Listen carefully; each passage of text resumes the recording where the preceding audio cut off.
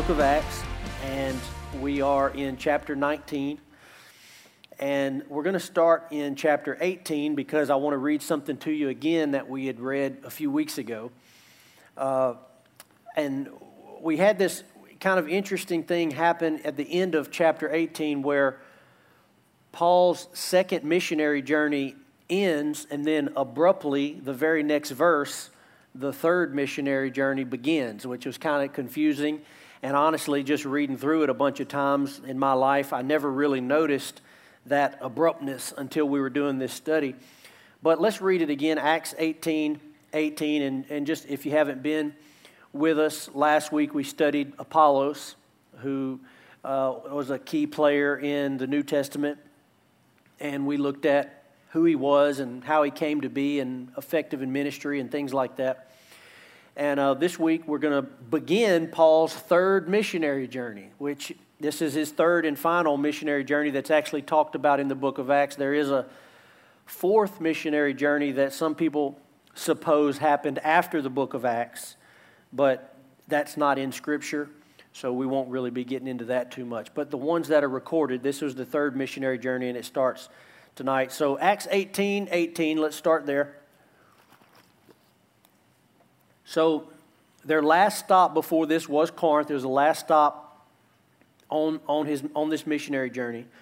This is what it says. After this, Paul stayed many days longer, then took leave of the brothers and set sail for Syria, and with him Priscilla and Aquila. At Cenchrea he had cut his hair, for he was under a vow.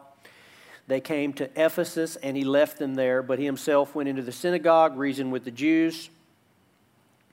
When they asked him to stay for a longer period, he declined. But on taking leave of them, he said, I will return to you if God wills, and he set sail from Ephesus. So they make a very quick stop in Ephesus. This was their first time to Ephesus. He leaves Priscilla and Aquila there, and then he heads home back to Antioch. So while he's in Antioch resting, taking a break, Priscilla and Aquila remain in Ephesus, and they continue the work while he's gone. Verse 22, when he had landed at Caesarea, he went up and greeted the church, then went down to Antioch. After spending some time there, he departed and went from one place to the next through the region of Galatia, Phrygia, strengthening all the disciples. So that's the beginning of the third missionary journey. So again, it's kind of abrupt.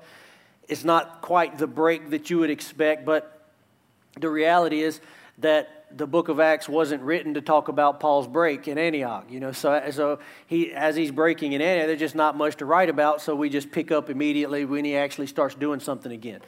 So he ends the second one in Antioch, and literally verse 23 begins the third missionary journey.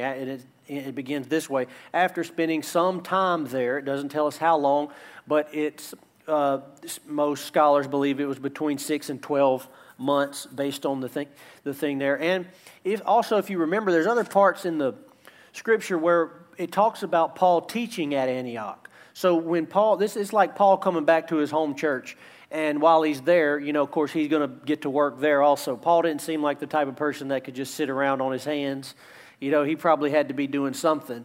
Not to mention potentially writing letters to the other churches and things like that. But he taught in Antioch as well, and he would strengthen the believers there. So after spending some time there, he departed and went from one place to the next through the region of Galatia and Phrygia. Now, I'm going to show you, Shane, if we can, let's put up map 2. And, those dang media guys, you just got to watch them because they don't even have the third map for tonight that we're supposed. No, I'm just kidding. That was my fault. I forgot to give it to them, and I was mad about that, but it was a little too late. I realized it during worship. But anyway, we can look at the second map anyway. So the second map, you see when it says he left for the area of Galatia, that's that big green spot there. And you can see this was all of Paul's second missionary journey. Started in Antioch, there in Syria, and headed north through Galatia, through Asia, into Philippi, Corinth, all those areas in Macedonia, then came down through the Mediterranean Sea back. His third missionary journey, I'm going to show you the map next week because, again, You can't ever depend on those media guys. You know, it's just a big problem we have in the church. But anyway, no, that was me. It was totally my fault.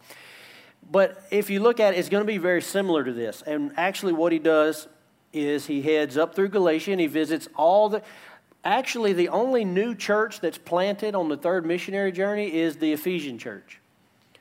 And in a sense, you could almost say that one had already been started because Priscilla and Aquila had been there doing work, and no doubt they had already done a lot of groundwork there. Actually, the whole third missionary journey is just revisiting these churches and investing and further discipleship, further training, and they really don't spread beyond this area much. Now, that's true and not true in some ways, and I'll show you what I mean. But if you look at this map, this is what happened. Imagine he takes the exact same route that he takes, that you're seeing here, and all the way back to Corinth, which is on the left-hand side, Achaia there. Once he gets to Corinth, he turns back around and goes back through again on his way home. He doesn't go through the Mediterranean on the third missionary journey. He goes back through, hitting he just came through, visiting them. He goes back through, hitting all of them again on the way home. So it's very similar to this one, and mostly he's just revisiting these churches. But a big thing that happens and ends up taking up almost probably 75% of the missionary journey is that he ends up spending 3 years in Ephesus. And this was the longest time that he spent anywhere. He had spent 2 years other places, but he goes to Ephesus and he just ends up having so much fruit. And we've talked about this all along the way, how it just seems like Paul never really had an agenda as far as where he was going to go, how long he was going to be there. It was almost all dictated by the fruit and by whether or not the door was open or not.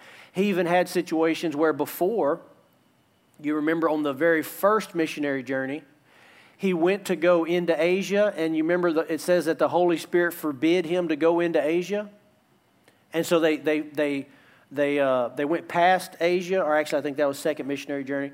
They went past Asia and ended up in Philippi. Well, on this one, they end up reaching. You're going to see the Scripture tells us they end up reaching all of Asia through Ephesus. Just through what Paul is doing in Ephesus, they end up reaching the whole area of Asia. So let's go back and look at the map. Still up there.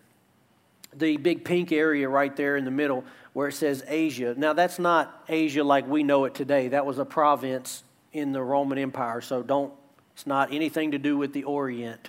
This is totally different. But this province, they had skipped it on the first one. They'd went around it. Now, when he goes to Ephesus, you're going to see that whole area is reached from Ephesus. And then when you read in the book of Revelation, Jesus writes to the 7 churches of Asia. You remember he opens the book of Revelation by writing 7 letters to these churches in Asia: Laodicea, Smyrna, Sardis, Pergamum, Thyatira, Philadelphia. All of these are churches in Asia. And we don't actually hear about them getting planted on this missionary journey, but through the work that Paul was doing in Ephesus, it was spreading all through that continent and presumably, or through that area and through that province, and presumably that's when these churches were planted, those 7 churches that you read about in Revelation. Okay, so this missionary journey probably ended up being about 4 to 5 years. Again, we know he spent 3 years just in Ephesus. And mostly revisiting previous churches and then planting the Ephesian church. So let's pick up in chapter 19, verse 1. Chapter 19, verse 1.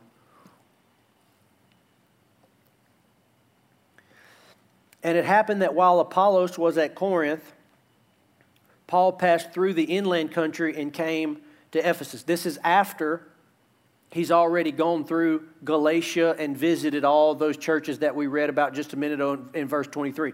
It doesn't, that's the only information we get about it is in that one verse. He doesn't tell us anything that happened there while he was revisiting. So it just picks up with him in Ephesus. So it happened while Apollos was at Corinth, Paul passed through the inland country, came to Ephesus, and there he found some disciples. Remember, he'd left Priscilla and Aquila there. So Apparently, they'd made some disciples while they were there. And verse 2, or they could have been other disciples. It doesn't tell us. Verse 2, and he said to them, did you receive the Holy Spirit when you believed? This is such an interesting question to me. I mean, if I walked up to any of you and I said, hey, did you receive the Holy Spirit when you believed? You would think that was a little weird. I'm thinking the reason that he's asking this in this case is because they'd had all this experience with Apollos. You remember Apollos only knew of John's baptism, and we talked about that being that they weren't around for the book of Acts, the beginning of the book of Acts on the day of Pentecost. They hadn't been filled with the Holy Spirit the way that the other believers had been, and tongues of fire and Holy Spirit came down on them, and they're all speaking in tongues and everything like that. Apollos hadn't experienced that. So it said Priscilla and Aquila pulled him aside. They taught him more accurately, not just the baptism of John, but they taught him the baptism of Jesus. So now Paul, when he begins to meet, he knows that Apollos has been working at Corinth. So he meets these believers and he asks them this question: did you receive the Holy Spirit when you believed? When you believed in Christ? They said, no, we have not even heard that there is a Holy Spirit. And he said, well, into what then were you baptized? They said, into John's baptism. So again, like Apollos. And Paul said, well, John baptized with the baptism of repentance, telling the people to believe in the one who was to come after him, that is Jesus. On hearing this, they were baptized in the name of the Lord Jesus. And when Paul had laid his hands on them, the Holy Spirit came on them, and they began speaking in tongues and prophesying. There were about 12 men in all. Now, I know some people are afraid of speaking in tongues, because people came from different churches and things like that. But speaking in tongues is all through the Bible. And it's a miraculous sign that happens when someone is filled with the Holy Spirit. And it happens here. And actually, almost every single time you see somebody filled with the Holy Spirit in the book of Acts, they speak in tongues. Speak in tongues, and here it says, and prophesy. So what is that? Well, it's supernatural utterance, and we've spent other times talking about it in depth. We're not going to do that tonight. Probably the most extensive passage on it is 1 Corinthians 14 in the New Testament. And Paul explains very clearly that when someone is speaking in tongues, that they're not speaking foreign languages. We've talked about that in the very beginning of early book of Acts when we went through that. But that they are speaking to God, not men, for no man understands them. All right, this is very clear from 1 Corinthians 14. And again, we're not going to spend a lot of time on this because I've spent so much time on this in other sessions. But if they were speaking in foreign languages, what is the point of that here? Right? Paul lays hands on them. Paul lays hands on them, they get the Holy Spirit, and then just all of a sudden they start speaking Spanish and French for who knows why. There's no one around that. What is the point of that here? Of course not. That's not what that is. And we've explained in detail what it is in other sessions. We won't get into it too much tonight. This isn't the only instance where this happened. And I want to look at another instance briefly. Again, we're not going to spend all our time here, but I want to go back to Acts chapter 8 real quick and look at something that happened there in Acts chapter 8, because it's actually even more clarity there. Because in this passage, you might think, well, the only reason he asked them if they'd received the Holy Spirit when they believed is because he was thinking, well, maybe they only knew about John's baptism. Well, in Acts chapter 8, the same thing happens with Peter, though, and the other apostles. And it's not because they were baptized into John's baptism. They actually believed in Christ like everybody else. Let's look at this, Acts chapter 8, verse 12. So what happens is Philip goes down to Samaria, and he's preaching the gospel. He's had some amazing experiences, right? He meets the eunuch, and he gets saved and baptized, and then he's translated somewhere else by the Spirit, and so they're right in the throe of this just massive revival, signs, wonders, miracles, all these amazing things happening. He goes down to Samaria, and let's read Acts 8:12. It says, when they believed Philip as he preached good news about the kingdom of God in the name of Jesus Christ, they were baptized, both men and women. So he preaches, and what is he preaching? We're in Acts chapter 8 now, so remember, Acts chapter 2, Holy Spirit's already been poured out, Jesus has been crucified. Like, he's preaching the gospel of Jesus Christ, and he's already been baptized in the Holy Spirit himself. When they believed Philip as he preached the good news of the kingdom of God, the name of Jesus Christ, they were baptized, both men and women. Even Simon himself believed, talking about Simon the magician. That's earlier in the chapter. And after being baptized, he continued with Philip, and seeing signs and great miracles performed, he was amazed. Now look at verse 14. Now when the apostles at Jerusalem heard that Samaria had received the word of God, they sent to them Peter and John. So remember, they don't have cell phones, they don't have email, they can't send text messages, they can't make a phone call. So Philip is in Samaria, which is about 50 miles from Jerusalem. And word travels by what? Donkey, foot traffic. Somehow gets back to Jerusalem that, hey, there's revival breaking out in Samaria.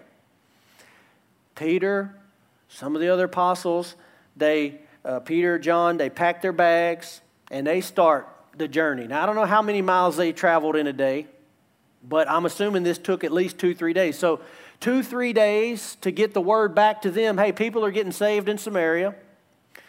2-3 days traveling from Jerusalem to Samaria. So now we're past a week. These people have been saved and baptized, living for God, being taught by Philip. And then verse 14, look what happens. Now when the apostles at Jerusalem heard that Samaria had received the word of God, they sent to them Peter and John, who came down and prayed for them that they might receive the Holy Spirit, for he had not yet fallen on any of them, but they had only been baptized in the name of the Lord Jesus. Then they laid their hands on them and they received the Holy Spirit. Now if every single person, I'm just going to use the language that the Bible uses, okay? And because people get hung up on the language thing, I'm just going to say exactly what the Bible says. If everyone receives the Holy Spirit at the moment of salvation, what's going on here?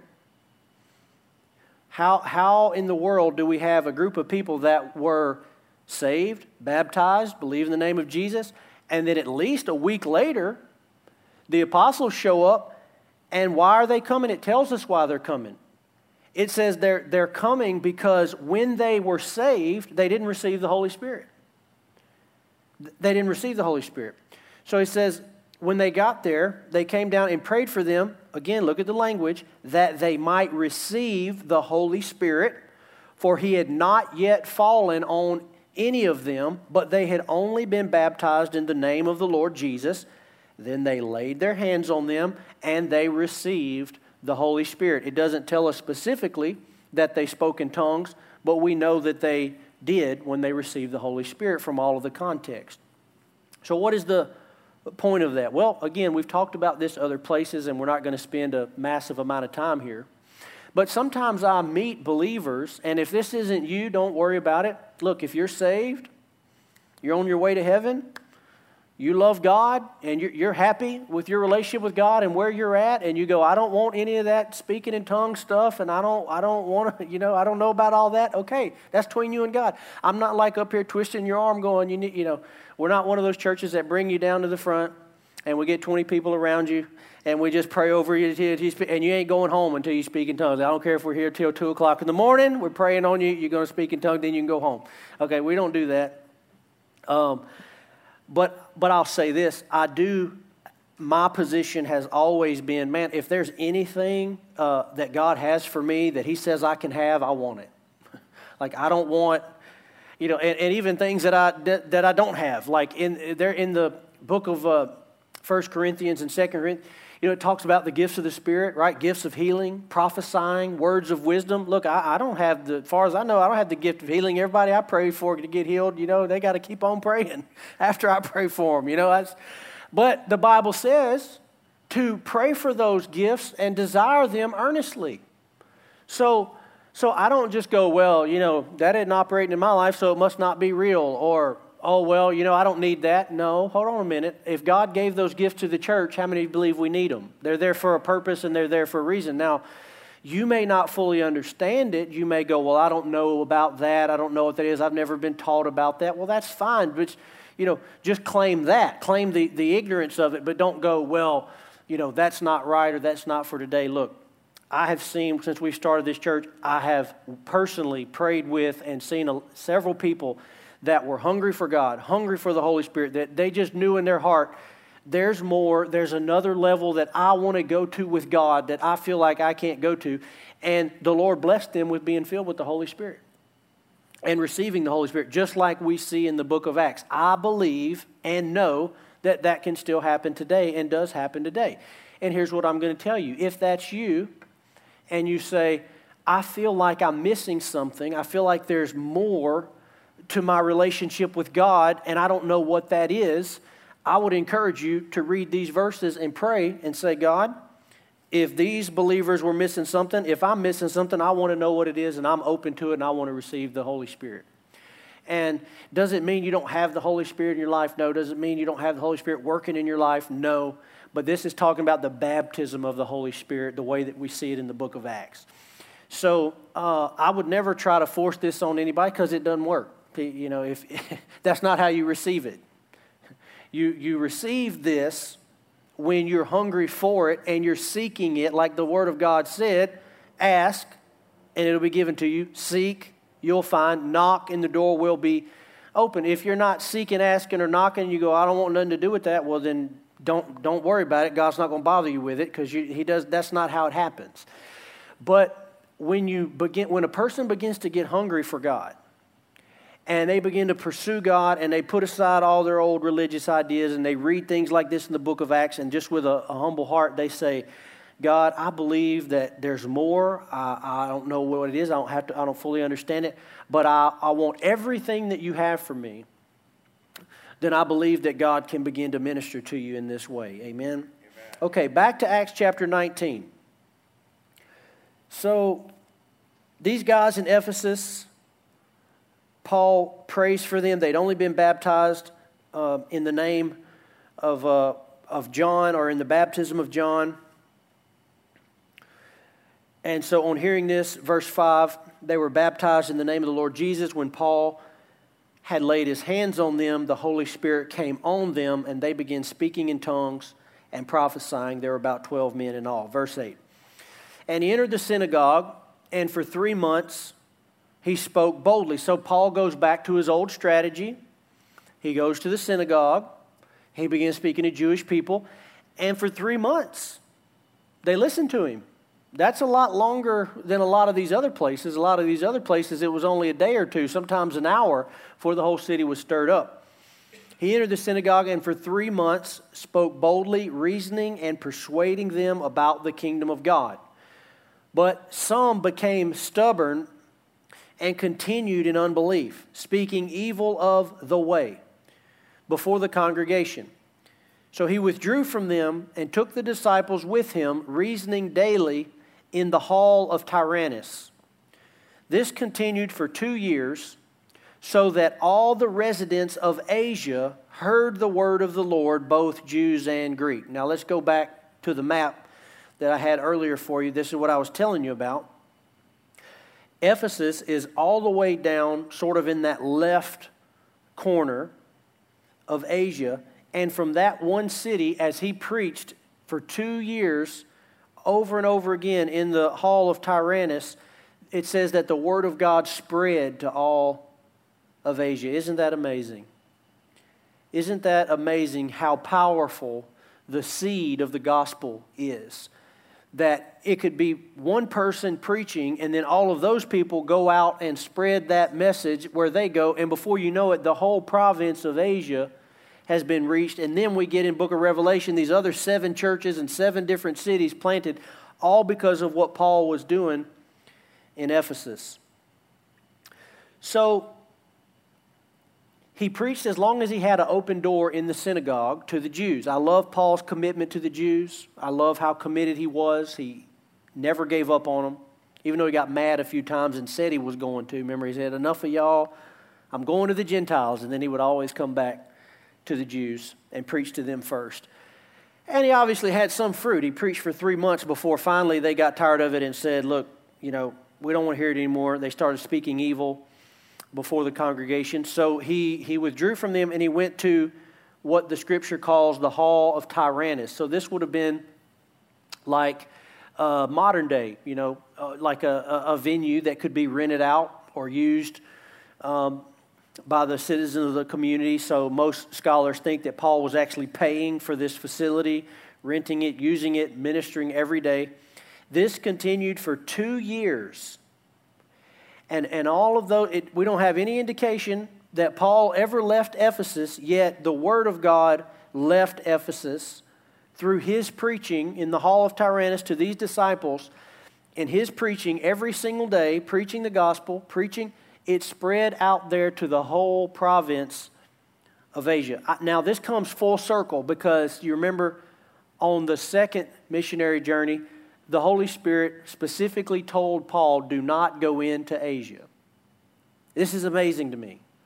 Because when you first read that, you're like, why in the world would Paul be trying to go minister? And it says the Holy Spirit forbade Paul, said, do not go in to Asia. And so he obeyed. He didn't know why. He didn't get an explanation. Here we are, several years later, maybe 4 to 5 years later, and now it makes sense.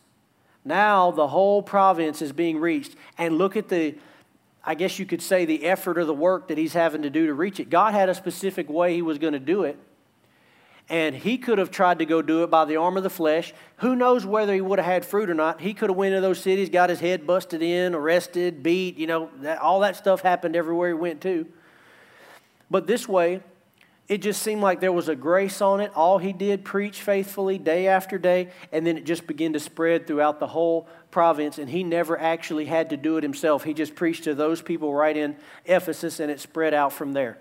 I'm telling you, if you've walked with the Lord for any amount of time, you've probably had experiences like this. I hope you've had experiences like this where you tried to do it your way and just busted your head against a brick wall, and then you finally yielded and submitted and you did it God's way, and you're like, why didn't I just do that a long time ago? Because this was so much easier, so much better, so much more grace, so much more peace on this way.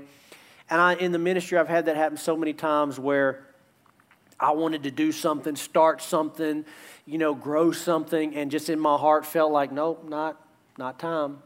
Not right now, not yet, don't do that, not how I want you to do that.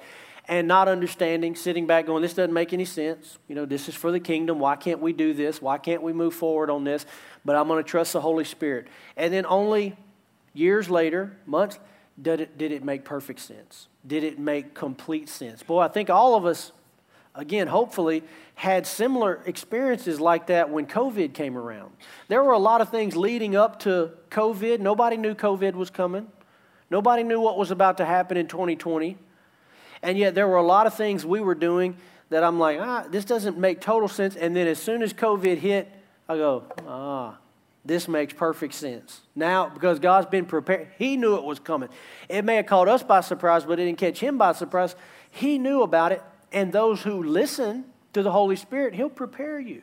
He'll prepare you along the way. You'll not show up unprepared.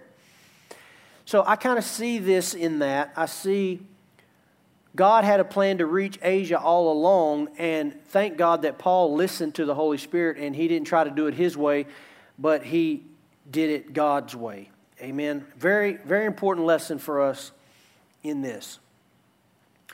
So Paul ends up using a secular venue and has great success. He doesn't just preach in the synagogue. And I don't know if there's any connection here in this or not. I think it's interesting that in modern day, a lot of churches are getting started this way. A lot of churches modern day are not using church facilities. I know when I was in Tulsa, a lot of churches were using high schools. They didn't, high schools don't meet on Sunday. They'd rent out the gymnasium and they'd get their church started there. And some of those churches would meet there 3-4 years. And that's how our church was started. Our church was started in the Holiday Inn Express. And then we moved to the used car parking lot of the old Turpin Pontiac building. And then this used to be Polaris dealer. And they didn't have a steeple or nothing like that, you know. Matter of fact, if you look at the sign when you leave, just a little fun fact about One Life. When you leave today, you see the big, huge One Life sign out front. I've never said this publicly. I've told a few people this one-on-one. But now you'll know. You're an insider now. You'll know. When you leave, you'll see the One Life sign. There's a big earth in the right-hand corner. Well, that was because we couldn't get rid of it. It was a speedometer. For the Polaris dealer, it was a speedometer. So we said, well, we can't get rid of it. So what? Well, we're going to reach the world. So we put the world up there. You'll notice it on your way out there. See, no one knew that. But yeah, this wasn't originally a church building. Before that, it was McCoy's Lumber. And what's the point of all that? Well, sometimes people get hung up on that. Not anybody comes here, but I mean, some people that have been in church and just steeped in religiosity, it's not a church, but it doesn't have a, this is the house of God, brother, that kind of thing. It's like, well, I mean, when the book of Acts got started, they were meeting in people's houses. Okay, Paul taught out of the hall of Tyrannus, and he would have taught out of, the hall of Zeus if they'd opened that to him. He didn't care. It wasn't about the building. It's never been about the building. That doesn't matter. God will use McCoy's Lumber, Polaris Dealer, Holiday Inn. He'll use a church with a steeple. He doesn't care. The building is just not important. And obviously we see that from the scripture here. Okay, verse 11. Now this is where it gets really interesting. Verse 11. And God was doing extraordinary miracles by the hands of Paul, so that even handkerchiefs or aprons that had touched his skin were carried away to the sick, and their diseases left them, and the evil spirits came out of them. Can you imagine so much power, so much anointing, so much of the Spirit of God that the sick people couldn't get there? So people would take handkerchiefs and aprons that had just touched Paul. They'd bring it back home to the person that was sick, lay it on the bed, lay it on their head, and instantly they'd be healed, or demons would leave them just from that handkerchief. I don't know about you, but I'd love to see a little bit of that modern day. I'd love to see, I take this shirt off when I get home, throw it on the floor, one of my kids go in there and just touch it, and just, all of a sudden, just having an encounter with God right there on the closet floor. I mean, I would love that. Hasn't happened yet, but we're still in this age, believe it or not. There's nothing really that's changed. There's nothing from the book of Acts to today that's changed. I know that maybe we don't see this kind of power, but me personally, I never give up hope. I never give up faith for it, because it's the same Holy Spirit. It's the same Holy Spirit. All we're seeing here is just the unlimited power of the Holy Spirit at work. And again, you don't see it just constant. Even in Paul's life, you don't see it constant. Even in the apostles' lives, you don't see it constant. Even in the epistles, you don't see it constant. This was a revival. This was a powerful moment of revival. Later in the epistles, when Paul's writing back to some of these churches, you can see that this is not exactly in operation the way it was here. For example, when Paul writes to Timothy, he says, hey, Timothy, he says, I know you're having some stomach trouble. I know you got some little stomach trouble going on in here. He says, because you're drinking too much water. You need to drink a little wine. That's going to help your stomach. You're drinking all that water and it's hurting it. And I'm assuming the idea there was that, waterborne illnesses and sicknesses and things like that. Well, I'm thinking, man, if this was still at work, right? I mean, Paul's hand touched a handkerchief and it touched somebody. Well, now Timothy's reading a letter that Paul wrote. Isn't that the same idea? And he's not just miraculously healed of his stomach thing. So I think sometimes people are like, well, it happened in the book of Acts. It can happen today. That's true. It absolutely can. But even for them, they didn't just live on this high mountain for 40 years. Okay, this was a powerful, powerful moment in the book of Acts. And I think throughout church history, if you study church history, you see this ebb and flow. And what you really see is you see this massive revival where salvation is easy, healing is easy, the power of God is easy, backsliders coming back, people repenting, all that is just easy. It feels like it's just, God's just doing it all. And then what you see happen is you see people start going away from the Lord, getting into sin, and not, and going down and going away from it until they're in a place where, where's the power of God? All of a sudden, where's the power of God? Where are the miracles? Where are the healing? Where are the things? And then what happens is people begin to repent, and they begin to cry out to God, and then before you know it, revival hits. And that's how it happens in church history. You can go study it and see the different revivals that have happened throughout history. It usually comes out of a group of people, somebody that their hearts are broken, they're reading this stuff, and they're going, where is it? Why aren't we seeing this? We believe we should be experiencing, and they just pray. They're repenting for their nation. They're repenting for their church. They're repenting for their pastors. They're repenting for their families. They're repenting for the sins of their nation, and they're saying, God, forgive us. We're turning from that. We need you. And out of that comes an outpouring of the Holy Spirit. And so that's still possible is what I want you to understand. It's still possible. You don't ever read this and go, oh, just that was then. Well, that's true. It was then. But we're not excluded from this either, from experiencing the power of God in this way. So even handkerchiefs, aprons had touched his skin, were carried away to the sick. Their diseases left them. Evil spirits came out of them. And this is funny. Verse 13. Then some of the itinerant Jewish exorcists. Not sure what that is. An itinerant exorcist, okay, Jewish exorcist, undertook to invoke the name of the Lord Jesus over those who had evil spirits, saying, I adjure you by the Jesus whom Paul proclaims. All right, so this is funny to me because apparently this is what these guys did for a living. They traveled around and they tried to exorcise demons. Okay, they tried to get demons out of people. And so they're seeing Paul have a lot more fruit with this. They're seeing Paul operating under the power of God, using the name of Jesus, looking at people that have a demon, say, in the name of Jesus, I rebuke you, devil. In the name of Jesus, come out. And they're seeing people get set free, and they go, we're going to try that. Okay? It's what we do for a living. We're the experts, but let's add this element to our exorcism tool belt. So they said, over the evil spirits, they said, I adjure you by the Jesus whom Paul proclaimed. So obviously they don't know Jesus themselves because they're not speaking about him from a personal standpoint. They're just saying the Jesus who Paul proclaims. 7 sons of a Jewish high priest named Sceva were doing this.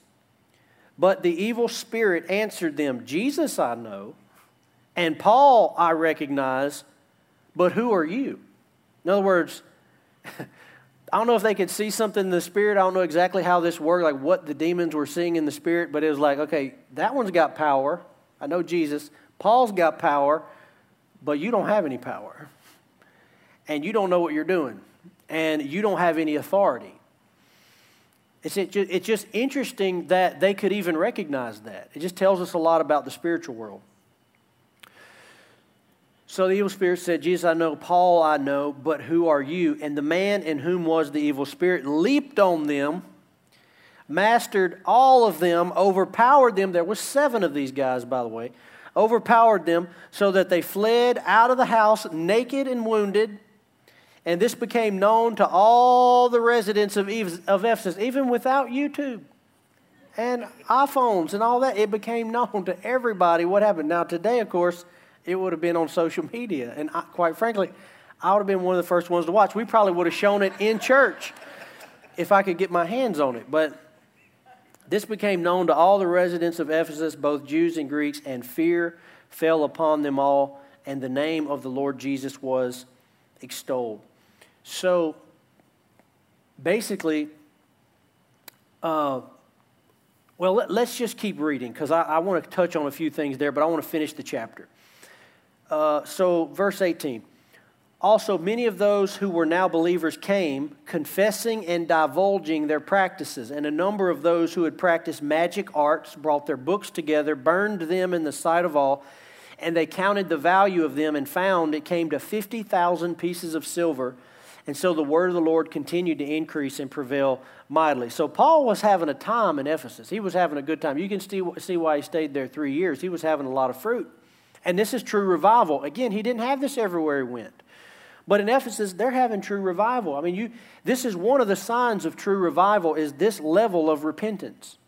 People taking their books and their enchantment books and their sorcery books, and they're bringing them out and they're just burning them, and they were very, very valuable, very costly, up to, he said, 50,000 pieces of silver. They're burning them because they're fleeing sin. They're fleeing the demonic. They're turning to Jesus Christ. So, putting these two passages together, let's just make a few points. Number one, the demonic is very real. Okay, sometimes people want to discount the demonic. They want to go, well, I don't know about all those demons, or I don't know about the devil, and hell and all of that. Well, from Scripture, the demonic is very real. We have, as believers, we have no reason to be afraid of demons, Satan, any of that. We have complete authority over it.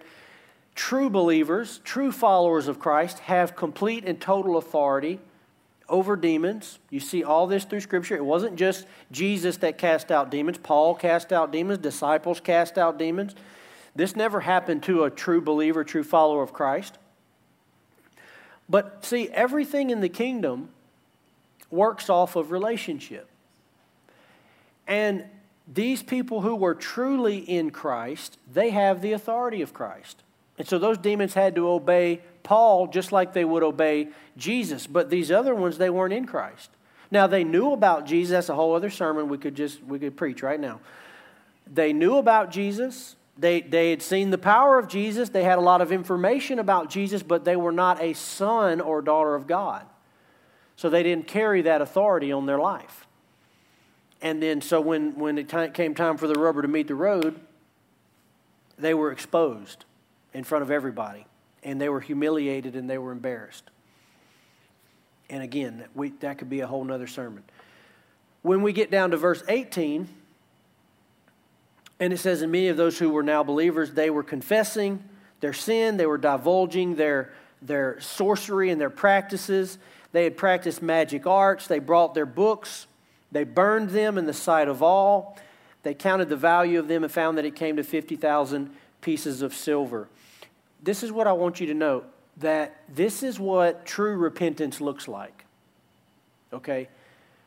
Whenever you see someone having a true salvation experience, this is what true repentance looks like. It looks like burning the bridge behind you so that there is no return back to the old life. Not, I'm over here with Jesus, then I'm going to sneak back over here and dabble a little bit in this. Then I'm going to feel bad and repent, and I'm going to come back over here with Jesus. Then a few weeks later, I'm going to come back over here and dabble in this. Then I'm going to come back. And for a lot of people, that's what repentance is. The repentance is when I sin, I just ask for forgiveness, and then I'm going to sin later, and I'm going to ask for forgiveness, and we're just going to keep going like this. But really, from Scripture, this is what true repentance looks like. True repentance is setting fire to the old life and basically entering a room without any doors, so to speak, or without any exits, because I'm not going back. I'm not going back to that. Also notice that sometimes true repentance is very costly. I mean, in this case, financially it was costly. But anybody who truly repents and turns from their old life and has to cut off old relationships and maybe, change jobs, or people in other countries, sometimes they lose family members. They're kicked out of the family, excommunicated from the family. True repentance can be very costly. And I think sometimes in America, people don't want serving God or to come to God to cost them anything. They want to just come, and it's like a little addition to their life. It's like, here's my life. I'll try to stop doing a few things, and then God's going to add a bunch of good stuff in my life.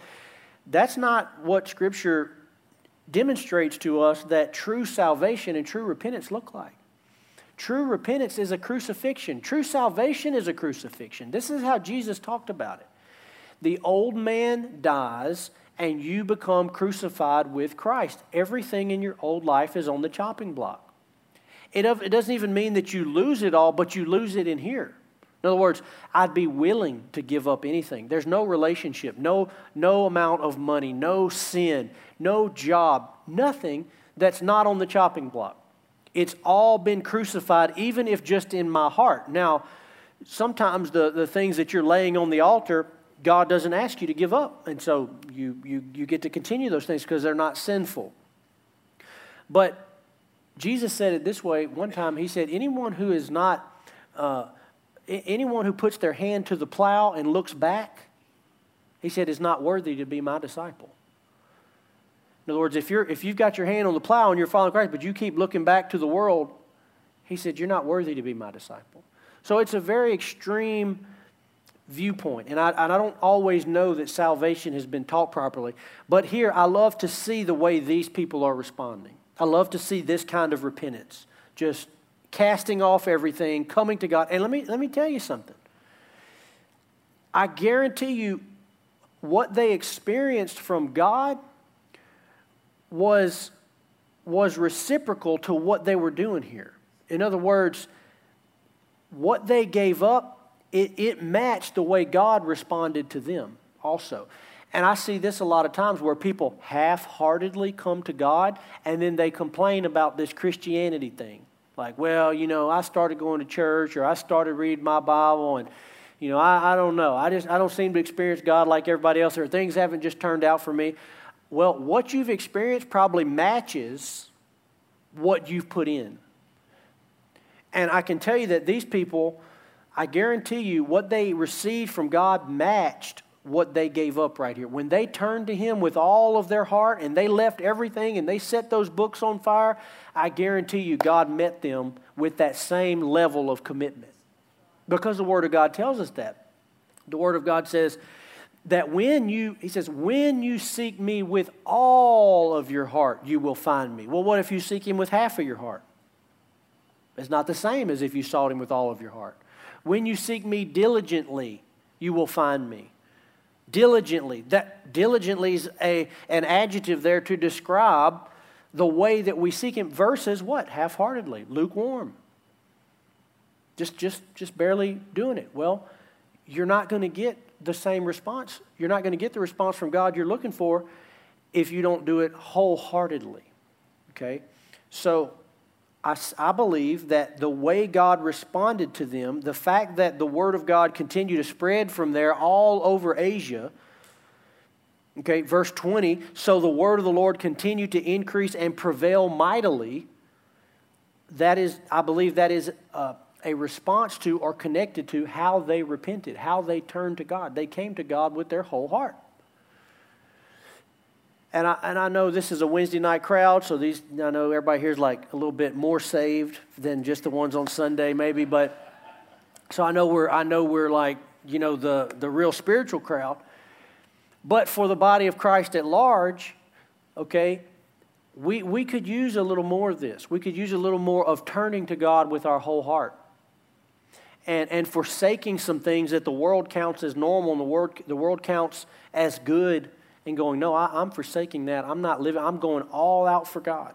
I'm going all out for God. These people had people in the community that were like, oh, what's a little bit of these, magic practices going to hurt? Your mama did it. Your everybody does it. What's it really going to hurt, if you serve God and do a little bit of this? And they're like, no, I already set those things on fire. There's no going back now. There's no going back. And that's how it should be for us. Amen.